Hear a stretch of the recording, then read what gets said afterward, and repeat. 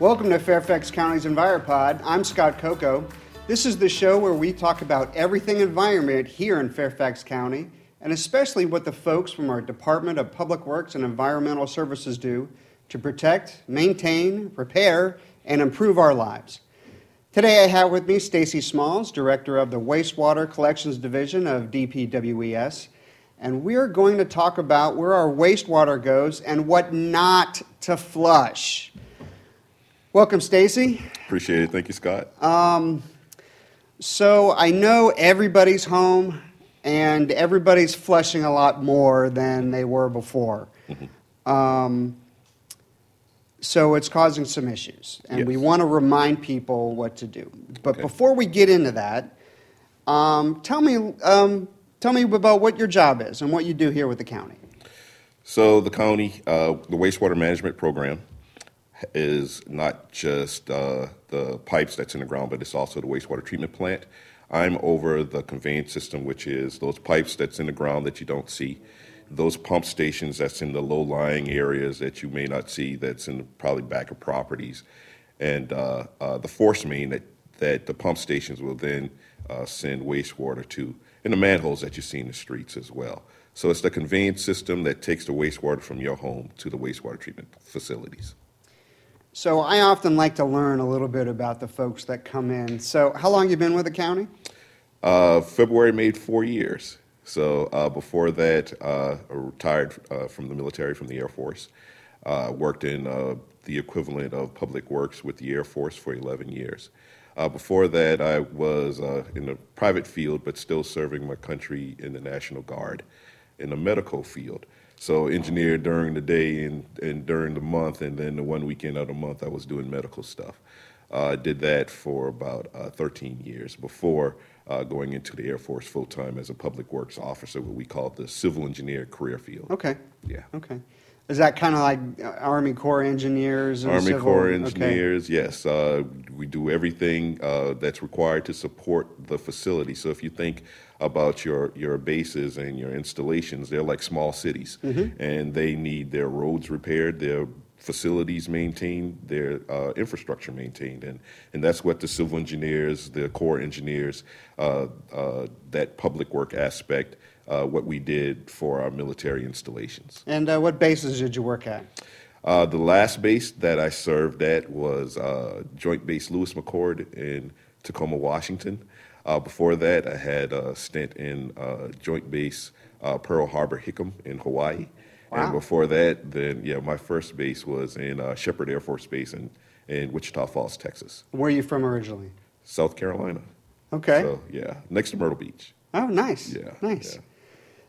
So, and then how did you get into the facilities, the wastewater, and the engineering on that side? So I was coming up to my retirement, and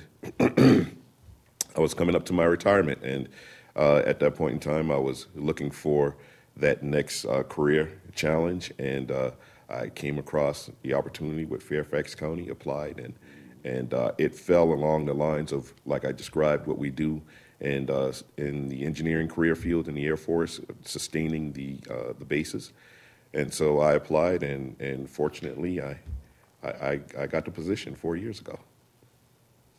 Well, great. And we always like finding out all the people that serve here in the county, their backgrounds. Everyone comes from such diverse areas to come, and really appreciate people that are service-oriented, and certainly your career certainly shows that.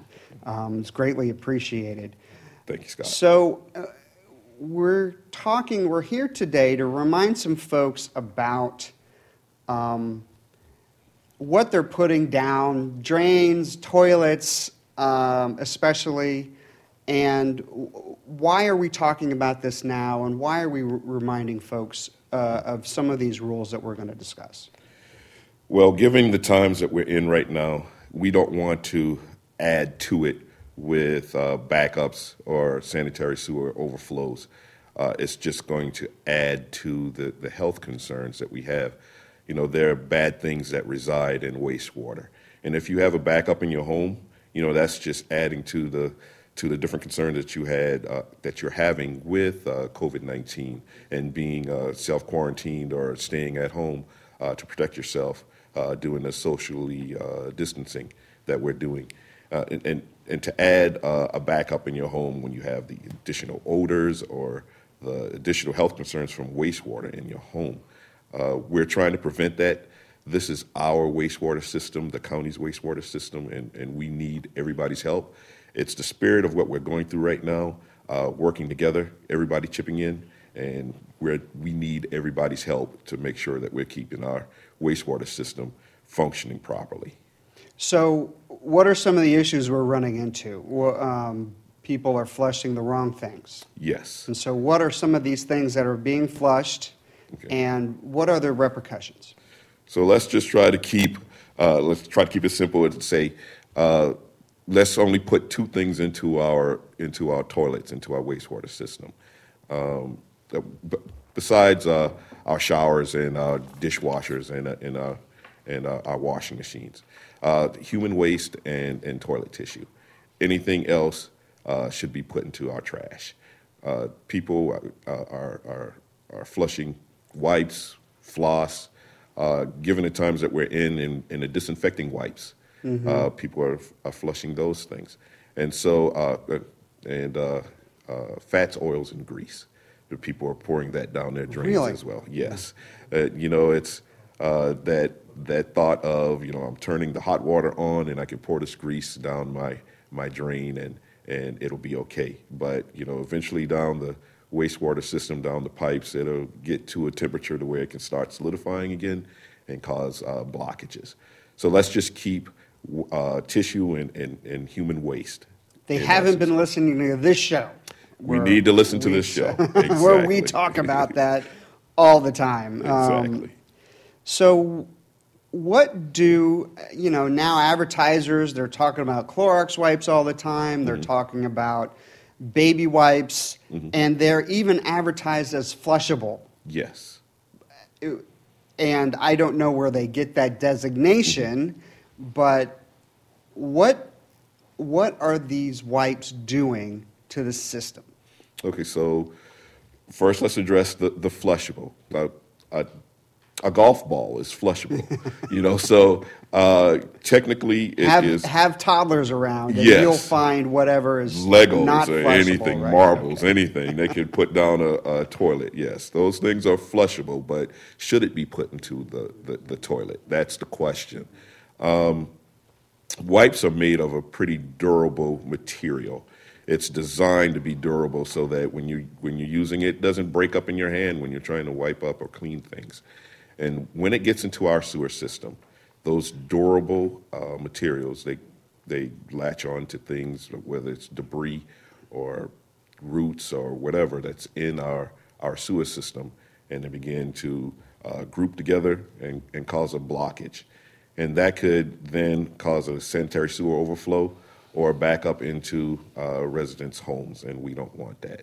So think of toilet paper, and you can experiment you can do at home is you can get 2 containers full of water, and you can put toilet tissue in one, and you can put a wipe in the other. The toilet tissue will degrade and disintegrate, but that wipe won't.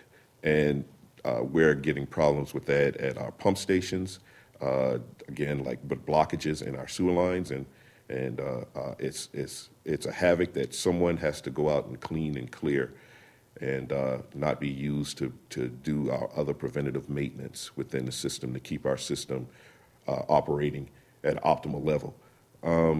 Just if we could just work together to keep those items out of our sewer system, it would be the best. So what are some of the costs? What are some of the costs that, and you mentioned having people deployed out, but whether it's damage or people out having to go out to fix clogs and whatever, what are some of the costs that are involved when all this happens?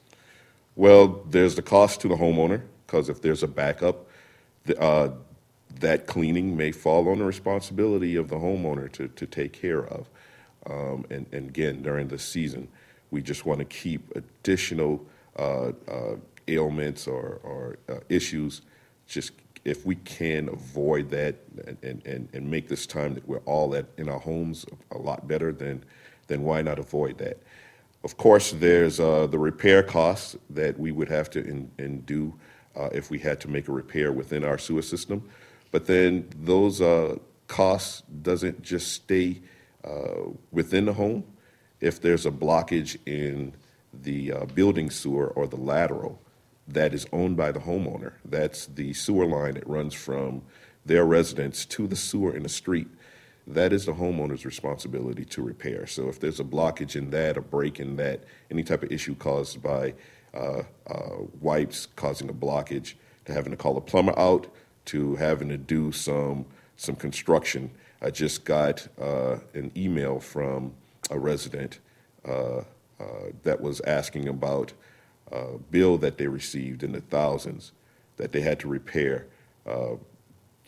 These things can add up quickly, and we're trying to avoid these additional costs that our residents that could incur from wipes and other items that's not supposed to be in our sewer system. And some of that money is also not necessarily covered in homeowners insurance and stuff like that, possibly. Well, we would recommend that homeowners would reach out to their home insurer, check their policies, reach out to their homeowner insurers and find out if that is in it. If they seek that additional protection, then they should talk to their home insurer about that. But, that would fall upon the homeowner. Sure. It doesn't come back on the county. And it's just gross. It's nasty when that backs up. Not sanitary, certainly in a time when we're trying to do everything even hyper-sanitary. I don't know if that's an actual word, but... Well, I mean, if you've looked at some of the different stories in the past about some of the different third world nations that have had issues with cholera or dysentery, and that's from having a poor sanitary system and that reaching some of their waterways, their drinking water, and it causing issues with that population. We're trying to avoid all of that given the circumstances we're in right now. So let's keep these items out of our sewer system. Let's avoid any of these additional mishaps that may occur. So if a mishap does occur, what should someone do? What are the first steps they should take? Okay, so if sewer is coming up into their home, they should call us. So we have a 24/7 trouble response center.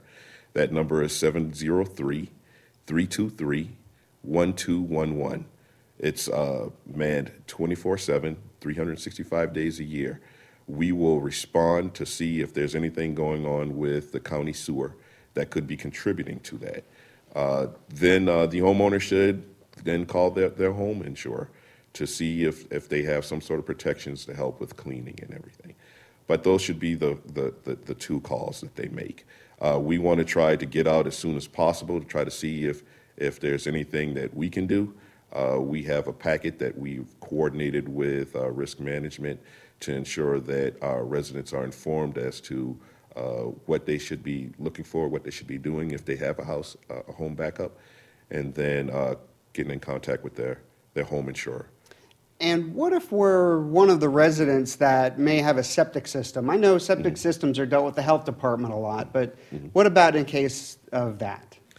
So you're correct. That's managed by the health department.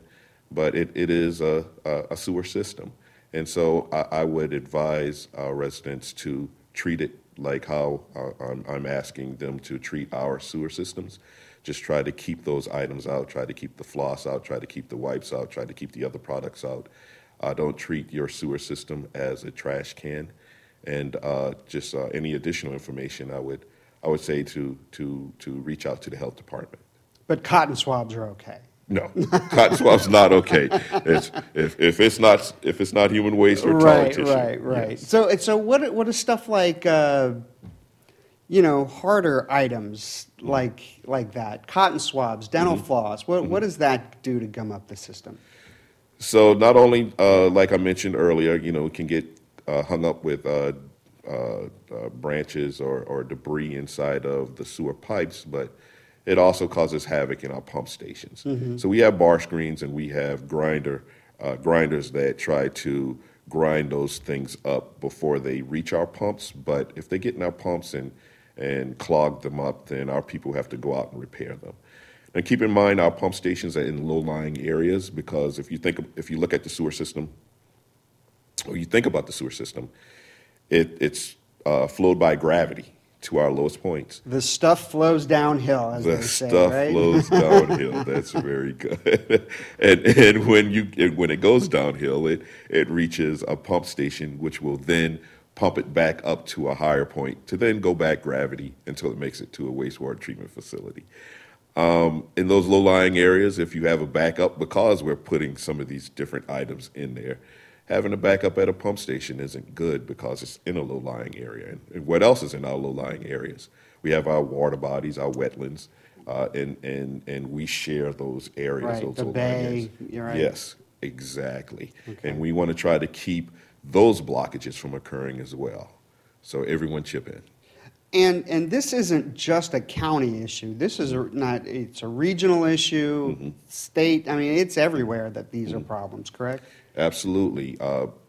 Wastewater treatment infrastructure is experienced this all over the country and all over the world. Everyone use wipes across the country and across the world, and people flush them here and people flush them there.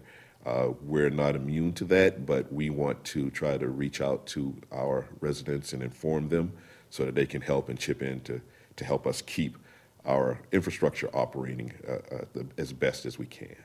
And how about some other, just people ask, they knew where we were going to talk about this, but, the difference between a Kleenex, a nasal tissue, and toilet paper or a paper towel, it's all on how it dissolves, correct? What are some of the differences? Well, like a wipe is made out of a polyester material. I mean, that's sort of like your clothing. Right. It's designed to be durable. So if you look at some of the different materials, like paper towels, designed to be durable. Absorbent, right? Absorbent. Yeah, exactly. Yeah. And the quicker picker-upper. The quicker picker-upper that's very absorbent, it would cause havoc in our sewer system.